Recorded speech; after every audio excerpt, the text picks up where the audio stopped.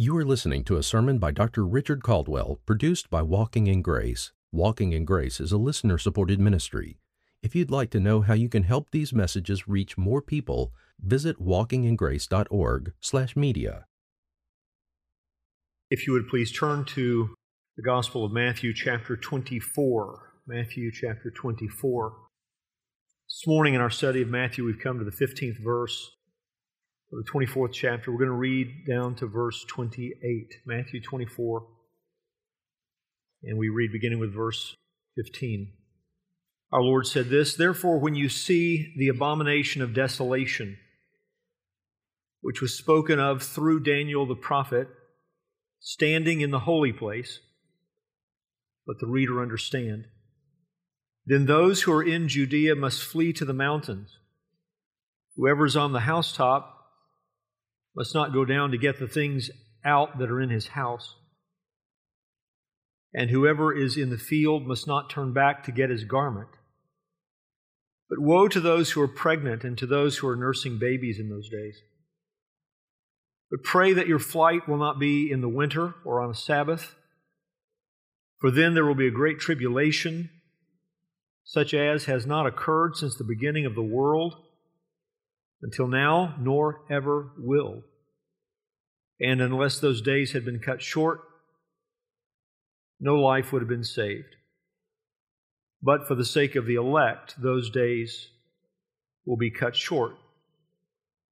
Then if anyone says to you, 'Behold, here is the Christ,' or 'There he is,' do not believe him.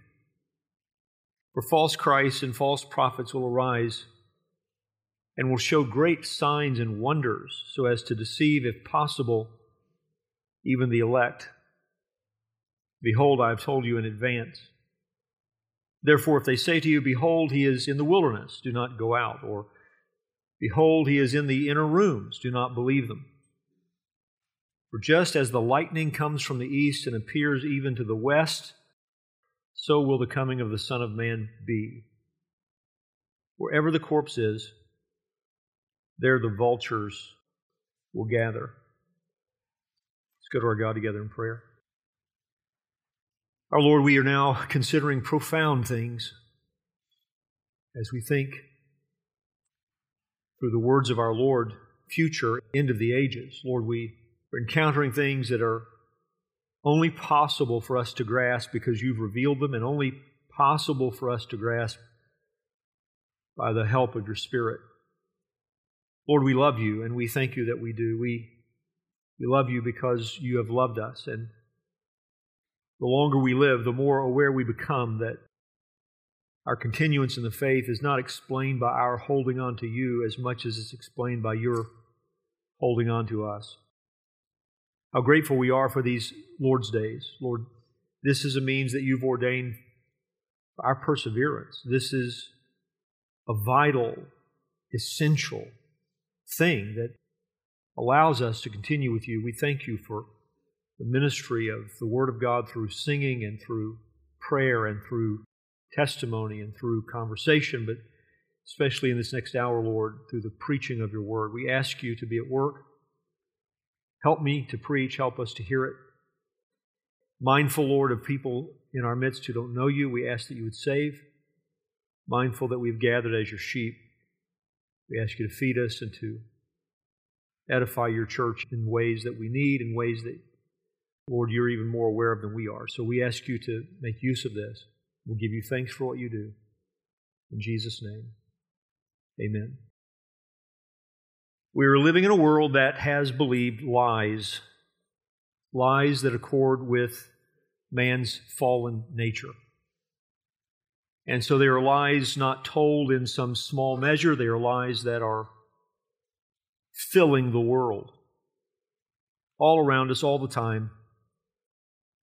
Men are living in the realm of imagination. They are living in the realm of damning imaginations.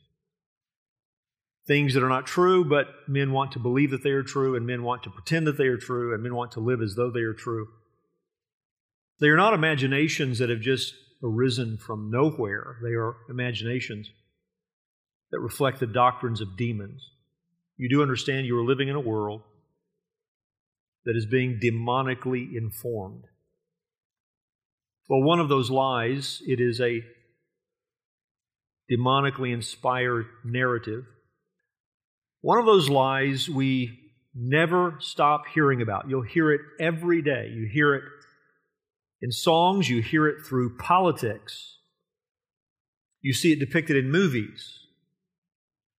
You now hear it more and more on the personal level as people talk about their individual dreams and ambitions and goals in life. It has now even been formalized in the realm of public education. It is the false hope that one day this world can get its act together. One day, apart from Jesus, apart from the God of the Bible, this world, oh, might it get its act together. A vision, a dream of what really amounts to a secular paradise. A world where there's peace, no warring between nations. A world where there's harmony on the personal level between people. A world without all the things that Jesus has told us we're going to experience until He returns. It's the word of Jesus versus the words of this world. Which ones can you believe? As man imagines a world without the wars that Jesus talked about, without the natural disasters that Jesus talked about, without the diseases that Jesus talked about. A world in which there will be no need for false Christs or persecutions or family betrayals, because maybe we'll arrive at a place where we can just agree there is no God. Or if we're at least going to hold on to the notion there's a God, maybe we could all agree that no one has a sure, authoritative view of God. You can have your view of God, and I can have my view of God, and we should all be able to get along perfectly fine because no one's view of God is really superior to another's. And really, at the end of the day, it's not consequential, is it? I mean, what we think about God, does it really matter? And that's this world's version of religious utopia. It is a world in which maybe religion abides, but without any surety, without any authority. According to this false hope, as I say, you hear it all the time, people are evolving. People are being enlightened. We're more enlightened than we've ever been. Don't you know this? The old ways of thinking are passing away, and new ways of thinking are coming into being. In fact, all you dinosaur boomers, you're struggling as your vision of the world is passing away, and this wonderful new thing is coming into being. Don't you know this? Should know it because it's actually been going on ever since the fall of man. You can look back to the Tower of Babel and see an example of men who think that by uniting they can build a tower into the heavens. According to the narrative, the 60s were much wiser than the 50s. The 70s more enlightened than the 60s. The 80s more modern compared to the 70s. The 90s outdid the 80s, and on we go until finally we've arrived at this generation that is smarter than all those that came before it because we're advancing. We think there's this parallel because we advance in technology, which is really the result of the accumulation of knowledge in the realm of technology. We think that because we're advancing in technology, we're advancing as people. And so one day, as we continue to advance, we'll arrive at this place where all the world's problems have been solved, all of its ills have disappeared. We will have a heaven on earth without God, without Jesus. Well, we began looking at something very different than that last Sunday as we began looking at verses 4 through 14. The disciples came to Jesus. They had questions for Him. Their questions, wrapped up in their questions, were their expectations regarding the kingdom that Jesus will usher in Himself. Their questions had to do with the timing of that kingdom and signs by which the kingdom would be recognized, His coming would be recognized. Jesus begins by telling them of something very near to them. That's the destruction of Jerusalem, the destruction of the temple in verses 1 through 3. And then He begins to look beyond their time to the future, a time that is still in front of us. And he maps out an outline of future events. Verses 4 through 14 describe the age prior to Daniel's 70th week. Or perhaps they map out what will belong to the first half of Daniel's 70th week. There's 7 years of tribulation coming. Daniel chapter 9 speaks of it. Daniel chapter 12 speaks of it. Paul's letters to the Thessalonians speak of it. There's a time of tribulation coming upon this world, such as it has never seen before or will ever see after. Jesus says this, if you look at verse 21, he says, "For then there will be a great tribulation such as has not occurred since the beginning of the world until now, nor ever will be." This time of trouble is coming, Jacob's trouble. And our Lord begins to talk about this, but the question that interpreters have is, verses 4 through 14, I'm speaking, of course, now from a premillennial point of view, verses 4 through 14, is this a general reference to what the world can expect leading all the way up to the midpoint of the tribulation period? We get to verse 15, where we are this morning. We're going to talk about that. Verses 4 through 14, does this describe in general terms the church age leading into the first half of the tribulation period? So you have the rapture of the church at the beginning of the 7 years, but still a general description that gathers all of that up, leading to the sign of the Great Tribulation, midpoint of the tribulation period, verse 15, or does everything Jesus talks about in verses 4 through 14 belong to the first half of the tribulation period? Let me tell you in advance, I will not die on this hill, okay? I will not be drowned based upon my viewpoint of this, but I tend to believe this is a general description that includes everything from the time Jesus is speaking up until the time of the sign he mentions in verse 15. I think it includes the age we're living in right now, but also will be able to describe the first half of the tribulation period. I noted last Sunday, if you were paying attention, that there's nothing that Jesus talks about in verses 4 through 14 that we aren't experiencing right now.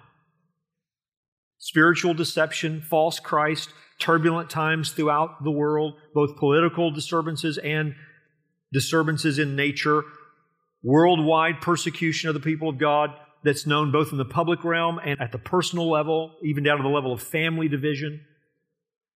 Spiritual defection of professing believers, so you have apostasy, worldwide evangelism. All of this has occurred during the church age.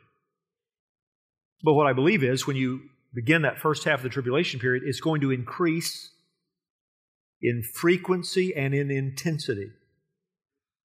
So that as Jesus says, the analogy he uses, it's like birth pains. As we get closer to the birth of the child, the labor pains grow more intense. Labor grows more intense. So it is, these things belong to the age leading up to the sign he mentions in verse 15, all the way from the time of Jesus till then. But when you get into the tribulation period, it increases in frequency and intensity. Now, if you disagree and you say, no, I think all of verses 4 through 14 refer to the first half of the tribulation period, I'm not going to argue with you. So don't waste my time by trying to argue with me. But that's my view of it. I agree with something that John MacArthur said, and I want to say it this morning as we continue looking at futuristic prophecy. I'm concerned sometimes about the attitude that people have when it comes to eschatology. Listen to what John MacArthur said. He said, I know people who want to make eschatology the primary litmus test for all theology. Many of them are novices in the faith.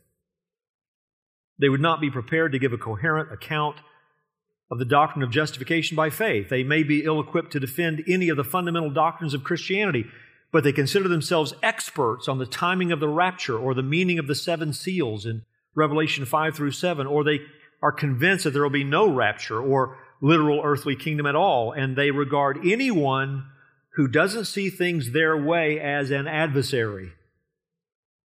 Such people, it seems, are constantly spoiling for a debate on eschatological fine points, close quote. I agree with that. That mirrors my own attitude, my own heart about it. What we must all agree about is we are looking for the second coming of our Lord and Savior Jesus Christ. What we must all agree about is He is going to return just as He left, as He told His disciples. So He's going to come visibly, publicly, bodily. If you're looking for the return of Jesus, would you say amen? That is non-negotiable. But beyond that, we're doing our best to grasp what God has revealed and to be faithful to what He has said. So, beginning at verse 15, what I want to share this morning are 5 facts about a time of trouble unlike anything the world has ever seen before. We pick up at verse 15 at the midpoint of the tribulation period, and we're thinking about a time of trouble, thinking now about the entirety of the tribulation period, a time of trouble unlike anything the world has ever seen before. 5 facts about that time. The first thing we see is this, the sign of this tribulation. Verse 15, the sign of this tribulation. Remember, the disciples asked Jesus, when will all these things happen and what will be the sign of your coming and of the end of the age? They have a timing question and they have a recognition question. When will this happen? How will we know? What will be the sign? I believe in a pre-tribulation rapture. There is no sign that precedes the rapture of the church. But at verse 15, you're in the middle of the tribulation period. There are signs that precede the second coming of Christ, the second advent of Jesus to the earth. And Jesus, in giving a sign in verse 15, says this. He says, therefore, when you see the abomination of desolation, which was spoken of through Daniel the prophet, standing in the holy place, let the reader understand. Which, by the way, does indicate, doesn't it, that the Spirit of God at work through Matthew, this is also included in Mark, anticipates a time beyond the time when Jesus is talking to His disciples, when believers will be reading these accounts. And by reading these accounts, we'll be able to recognize what Jesus is talking about. Therefore, when you see the abomination of desolation, which was spoken of through Daniel the prophet, standing in the holy place, let the reader understand. Then those who are in Judea must flee to the mountains. Whoever's on the housetop must not go down to get the things out that are in his house, and whoever is in the field must not turn back to get his garment.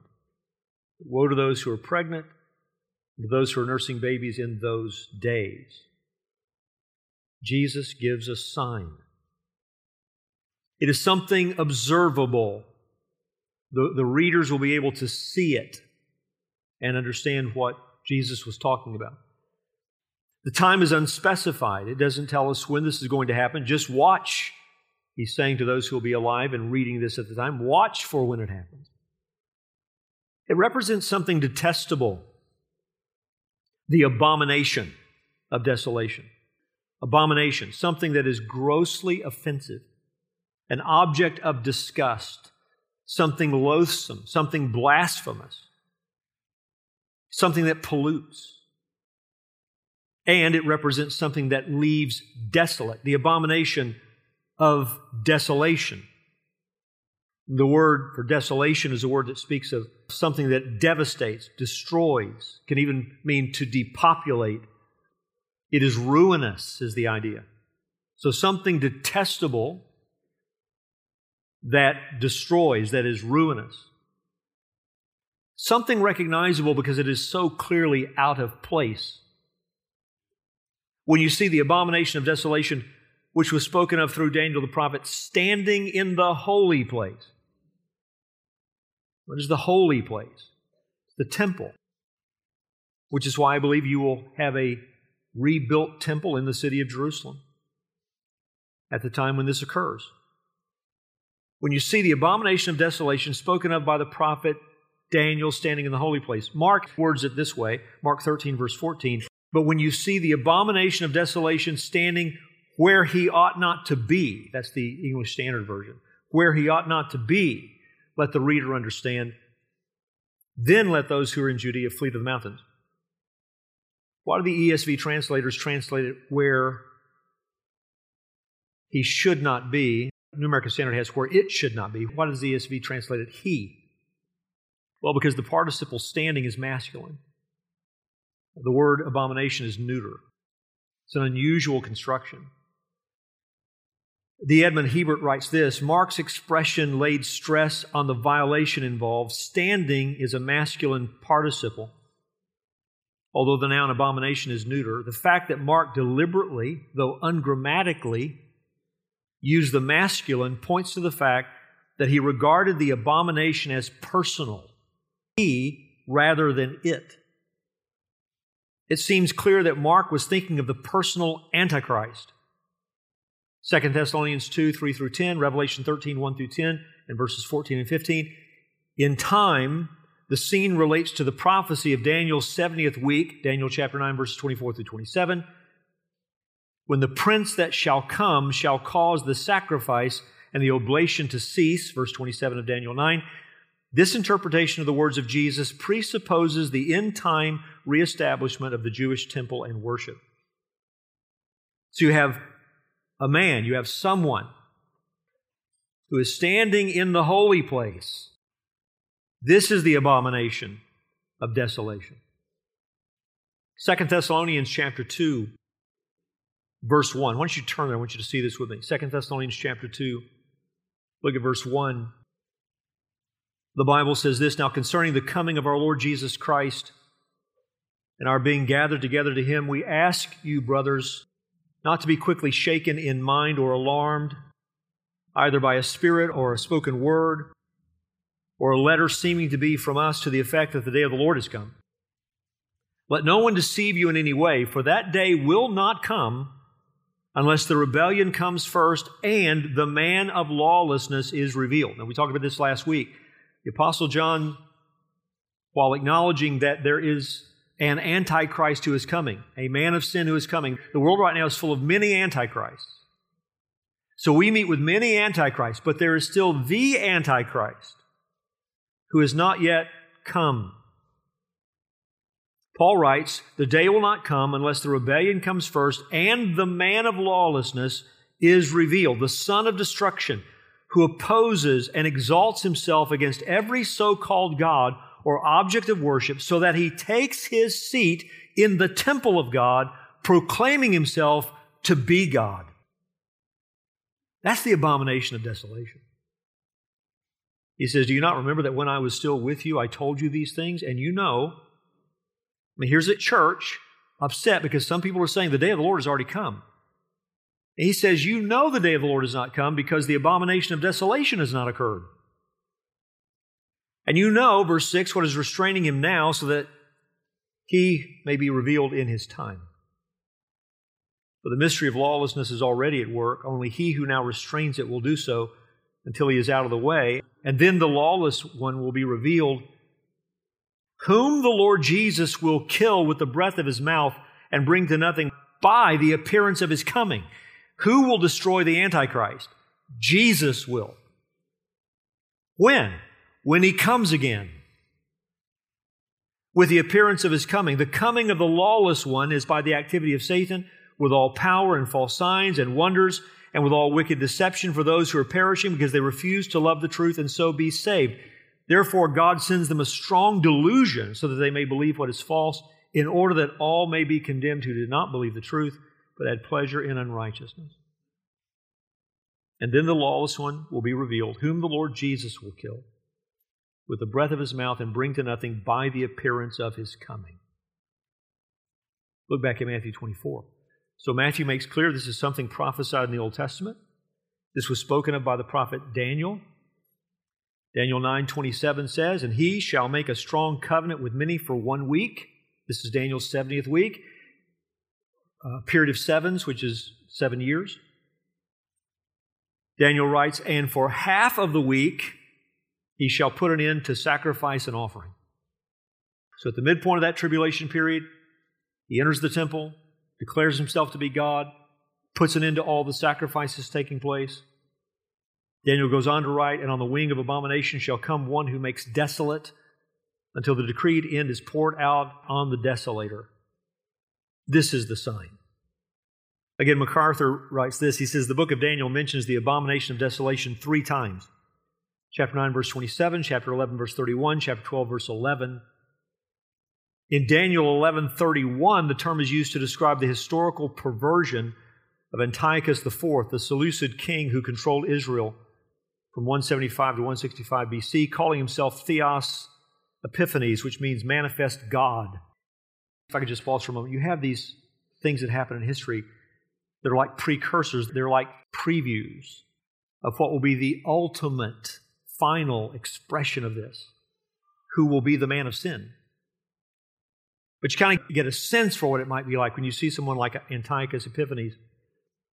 MacArthur goes on to say, Antiochus desecrated the temple in Jerusalem by sacrificing a pig on the altar, forcing the priests to eat its meat, and erecting an idol of Zeus within its walls. With ruthless abandon, Antiochus oppressed the Jewish people, slaughtering thousands and selling many more into slavery.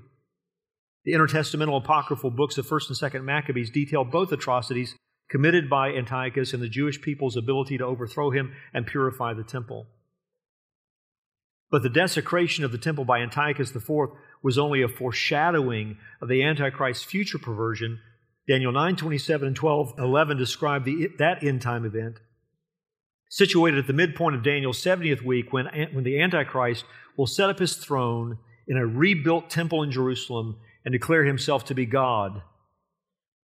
Whereas Antiochus IV erected an idol of Zeus in the temple, the final Antichrist will exalt himself as God and demand the worship of all people on earth, Revelation 13, verses 7 and 8. His blasphemous religion will be promoted by the ultimate false prophet who will perform great miracles through Satan's power in order to deceive the world. Now, I'm not this morning going to go back to Daniel 9 and study all that. Let me say 2 things. One, I covered all that in a series on the Olivet Discourse back in 2002. You can find it online. I'm not punting. I just don't want to go back through it all this morning.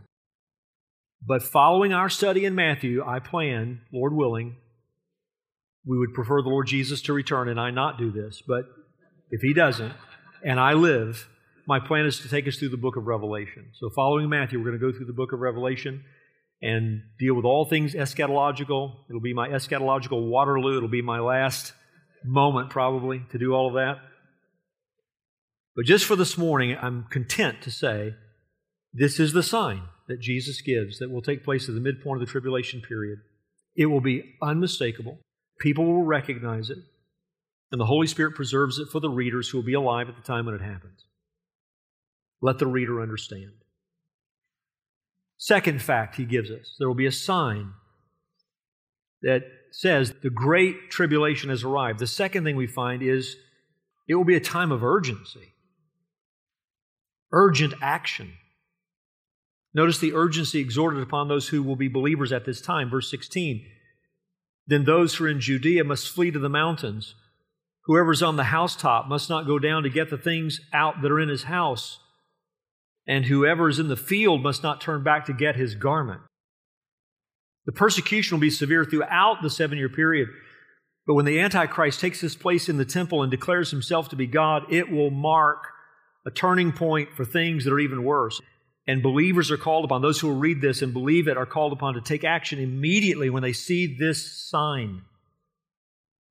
John Grassmick commented, the events of 167 BC and AD 70 foreshadow a final fulfillment of Jesus' words just prior to His second advent. Mark used the masculine participle standing to modify the neuter noun abomination. This suggests that the abomination is a future person standing where he does not belong. This person is the end-time Antichrist. He will make a covenant with the Jewish people at the beginning of the 7-year period preceding Christ's second coming. The temple will be rebuilt and worship reestablished. In the middle of this period, after 3.5 years, the Antichrist will break his covenant, stop temple sacrifices, desecrate the temple, and proclaim himself to be God. This launches the terrible end-time events of the Great Tribulation.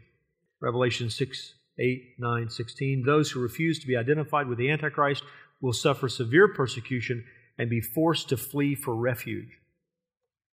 Many, both Jews and Gentiles, will be saved during this period, Revelation 7, but many will also be martyred, Revelation 6, 9 through 11. So our Lord says, when this occurs, move, run, take refuge. Verse 16, get into places of refuge. Those who are in Judea must flee to the mountains. Verse 17, move without regard for what you leave behind. If you're on a housetop, don't go down and gather your things. If you're out in the field, verse 18, don't turn back to go get a garment. Go. Anything that slows you down will be devastating, which is why in verses 19 and 20, woe to those who are pregnant, those who are nursing babies in those days. Pray that your flight won't be in the winter or on a Sabbath. This is going to be a time of great urgency. Preached a funeral service yesterday for a friend. One of the grievous aspects of that funeral service was to watch as pictures were taken with a casket and a Lamborghini. Dear ones, you're living in a world, as I said earlier, living in the realm of lying imaginations, people treating things that don't matter really and won't last like they are worth your soul. When this day arrives, our Lord's words once again communicate to people, your soul, your life matters more than your possessions. Your life matters more than your garments. Don't go gather your things. Get out. Well, I want to say to you, just an application of that truth, the wrath of God is a reality. Men without Christ are living under His wrath right now, but the day of wrath is coming. Just as John the Baptist warned people and said, flee from the wrath that is coming. So I want to say to you, the wrath of God is on its way. What will you give in exchange for your soul? People who are living for the things of this world instead of Christ. People who actually value the things of this world more than their own soul. You are living a fool's life. Before we know it, this passing age will be over. And all that will matter for all eternity is were your sins forgiven through the blood of Jesus Christ. Did you receive Him as your Lord and Savior? Your Lord and Savior. Did you receive Him as the one who would take over your life? Did you lose your life to have His? And the only people who've lived wise lives will be the people who lost their lives to gain Christ, and the people who held on to their lives and forfeited Christ will be revealed as those who lived the lives of fools. So just as these people are exhorted to leave their stuff behind and save themselves, I exhort you this morning, metaphorically, to leave your stuff behind and embrace Jesus for life. A time where there's a sign, a time where there's great urgency. Third, a time of great difficulty, verse 21. For then there will be a great tribulation such as has not occurred since the beginning of the world until now, nor ever will. Nor ever will. This is one reason among many that I am not amillennial. This is one reason among many why I am not a preterist when it comes to these words. I don't believe that all this was fulfilled in the year 70 A.D. Jesus is talking about a time of tribulation that the world has never seen before and will never see after. Just walk through the book of Revelation and take into your heart the judgments that will be unleashed as the seal is broken, as we sang about this morning. And the seals and the trumpets and the bowls are unleashed. Just listen to the sorts of things described. A great earthquake that will devastate the earth, Revelation 6, 12 through 17. Hail and fire consuming a third of the earth's vegetation, chapter 8, verses 6 and 7. A third of the ocean turned into blood, turned red like blood, chapter 8, verses 8 and 9. A third of fresh water poisoned, Revelation 8, 10 and 11. A third of the sun, moon, and stars darkened, Revelation 8, verse 12. Countless demons released from bondage to terrorize people, Revelation 9, 1 through 12. A third of the earth's population killed, Revelation 9, 13 through 21. Another great earthquake that kills 7,000 people, Revelation 11, verse 13. Incurable sores It will cause people great pain, Revelation 16, verse 2. Then the entire sea turn to blood. All sea creatures will die, Revelation 16, verse 3. Rivers turn to blood, Revelation 16, verse 4. The earth experiencing extreme heat. Global warming will then be true, Revelation 16, verses 8 and 9. Darkness will engulf the world, Revelation 16, 10 and 11. The Euphrates River will dry up, Revelation 16, verse 12. A final global earthquake that will cause massive changes to the earth's appearance, Revelation 16, 17 through 21. Yeah, a time of trouble. Cataclysmic events, such as the world has never seen before and will never see after, just prior to the return and the establishment of the millennial kingdom. So you have a sign, you have great urgency associated with the sign. You have the promise of a time of trouble unlike anything the world has ever witnessed. But in the midst of it all, you also have mercy. You have mercy. Look at verse 22. And unless those days had been cut short, no life would have been saved. But for the sake of the elect, those days will be cut short. What does it mean that the time will be cut short? I think what he means, what he's saying to us, is that God has already determined in His sovereign decrees that He will not allow these events to run the full course of what human passions would allow. That is, what men would do if they were just left to do everything they want to do would result in not one single believer being left alive. But the Lord will not allow man to have his way. And He will preserve a remnant of His people who will be alive at the time that Jesus comes back to the earth. They'll be separated. We'll see this in chapter 25. The sheep separated from the goats. And those people, those believers who are alive when Jesus returns, will be ushered into His kingdom alive. And the goats will be judged and put away. God will have mercy upon His elect people. For the sake of the elect, those days will be cut short. The fifth and final fact you see in verses 23 through 28, this will be a time where great discernment is needed. Great discernment will be needed. Then, if anyone says to you, "Behold, here is the Christ," or "There He is," do not believe him. Now, you know this, dear ones. Even in our world right now, when things begin to feel like they're falling apart, imaginations run wild, there are conspiracy theories that eventually prove to be true, and there are conspiracy theories that were just conspiracy theories. It is a sinful human tendency to begin to grope around for solutions and answers to things that are greatly troubling us. And this will be a time not only of great suffering and great persecution and events taking place in nature that are troubling human beings. It'll be a time of great deception. The intensification, the increase in frequency of the things that belong to this age, but now they're on steroids at this time. Great deceptions. And so our Lord is warning those who will be believers at that time. If anybody says to you, "Here's the Christ," or "There He is," don't believe him. For false Christs and false prophets will arise and will show great signs and wonders.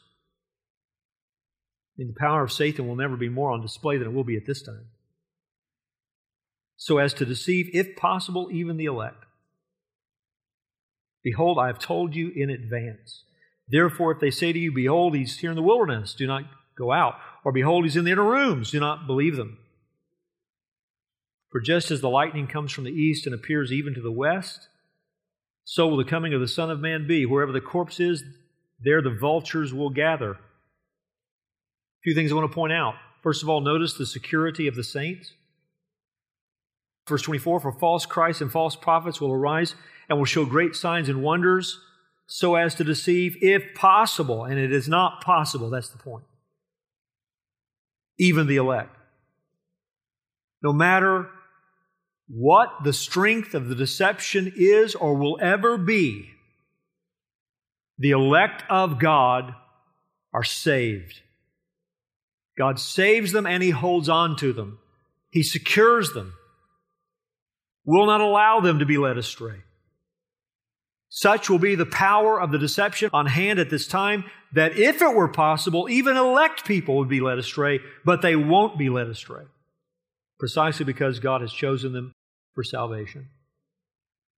The security of the saints. Though the tribulation period has not begun, you're living right now in a time of great deception. You're living right now in a time of great upheaval in the world. And I want to encourage you with the truth that you are safe in the hand of your God and safe in the hand of your Savior. And because the Lord has chosen to save you, you will never be led astray. Not in an ultimate final sense. You will not apostatize. The Lord is holding on to you, and He will not let you go. But notice that He uses means as He keeps His people secure. Verse 25, behold, I have told you in advance. The means of the safety of God's people are the words of God. Jesus is saying, I've told you about all of this. I'm telling you about all of this. Safe in the hand of God, yes. We could also say just as authoritatively, safe in the Word of God. Safe in the truth of God. God has given us His Word, and by that means He keeps us safe. And in fact, He goes on to explain how they will keep from being deceived when He tells them that my second coming is not something that will be done in a corner. When I come again, it won't be done in a corner. And by the way, you won't have to interpret it like, I think Jesus came again. I don't mean to mock, but I think in AD 70, that was His second coming. Will the whole world acknowledge that? Does the whole world know that? Do you have to interpret it? Did it happen in some way that now it's secretive in some fashion? No. Jesus says, don't believe them, because when I come, everybody is going to know it. Don't believe them if they say He's in the wilderness. Don't go out there. Don't believe them if they say He's in the rooms. Don't go there. 4, just as the lightning comes from the east and appears even to the west, so, in this way, the coming of the Son of Man will be. It will be unmistakable. Just like the lightning in a night sky, you can see from a great distance, as far as the eye can see, people know the lightning just moved from one side of the sky to the other. That's what it's going to be like, Jesus says, when I come again. Just like from a far distance, you can tell that some animal has died because I see vultures circling way over there. There's got to be a carcass over there. There's got to be a corpse over there because I see the vultures circling, verse 28. That's what the Son of Man's coming is going to be like. The whole world will know that it has happened. John read it this morning, Revelation 1:7. Behold, He is coming with the clouds, and every eye will see Him, even those who pierced Him, and all tribes of the earth will wail on account of Him. Even so, amen. When He returns, the whole world will know it. Zechariah chapter 12, verse 10, and I will pour out on the house of David and on the inhabitants of Jerusalem the spirit of grace and of supplication, so that they will look on me whom they have pierced, and they will mourn for him as one mourns for an only son, and they will weep bitterly over him like the bitter weeping over a firstborn. I've already told you, when Jesus returns, it will be not just a time of great judgment, but a time of great salvation. And the Bible indicates a time of an outpouring of salvation upon ethnic Israel. Many Jews will be converted.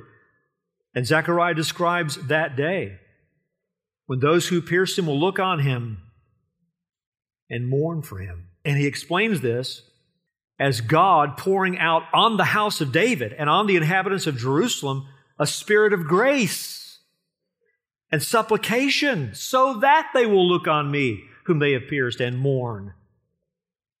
Their recognition and their mourning is the result of God's grace and mercy as He pours out upon that people an understanding that they did not have when they crucified their Messiah.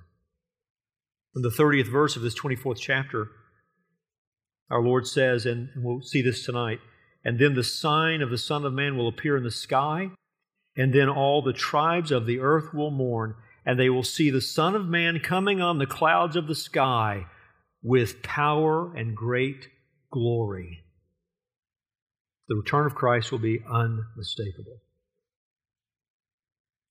Discernment will be needed, but discernment is afforded by God's saving work, by His Word. He's told us in advance, don't be deceived, because when I return, everyone will know it. So let me finish where I began. This world is not going to get better and better. This world is not evolving. Mankind is not being increasingly enlightened. In fact, all of the so-called moral enlightenment that we're seeing in our culture, it's not advancement, it's not evolution, it's devolution. Inspired by the devil, and it expresses a downward spiral into a cesspool, a moral cesspool. Men aren't moving forward. They're simply returning to things in the past that they've embraced long ago that has always destroyed human lives. It's not going to get better and better. Men are not going to usher in a kingdom of peace. But there's a man who will. The Son of Man, the God-man, Jesus will usher in a new world order. He will usher in the great kingdom that He promised. And the only people who are going to be in that kingdom are the people who have recognized that Jesus is the Savior, who have mourned over their own sins, who have turned over their own sins away from their way of sin to Christ for the forgiveness of their sins and for new life in Him. Those are the people who will be present in His kingdom. So I want to ask you, has that happened in your life? Have you turned from your sins to trust in Jesus for life? Are you one who believes the truth about this world? Or are you one who has been believing the lie? That somehow we're getting better and things are getting better and one day the world will, there's the hope that the world will get better. Or are you one who recognizes, no, this world is a sinful mess and will be until Jesus returns. And the only salvation that will ever occur begins at the heart level, at the individual level, and Jesus is the Savior. Have you turned to Jesus for life? And then finally, do you recognize that the only way to discern any time, including your time, the only way to live godly in any time, including your time, is to place your faith completely in the Word of God? Young people, I want to especially exhort you today. We don't believe that sanctification occurs by isolation. We know that. It's not God's will. John 17, Jesus prays for us. He didn't pray that our Father would take us out of the world, but that He would keep us in the midst of it. So we can't evangelize if we're isolated from people. So I'm not arguing for pietism. I'm not arguing for isolationism. But hear me. The things you're hearing constantly through music, movies, social media, popular messaging, those things that are not from Christ are coordinated, not by the people, but by the prince of the power of the air.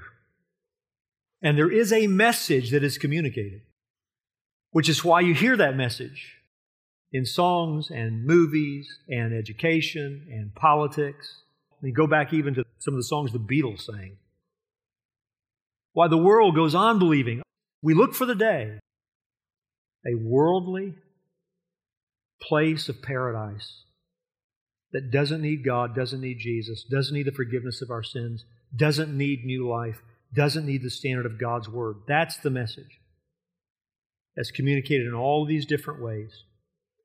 I just exhort you to start unplugging from those messages and plug into the Word of God, whereby you will know the truth and be sustained in a world that is constantly warring against its Creator.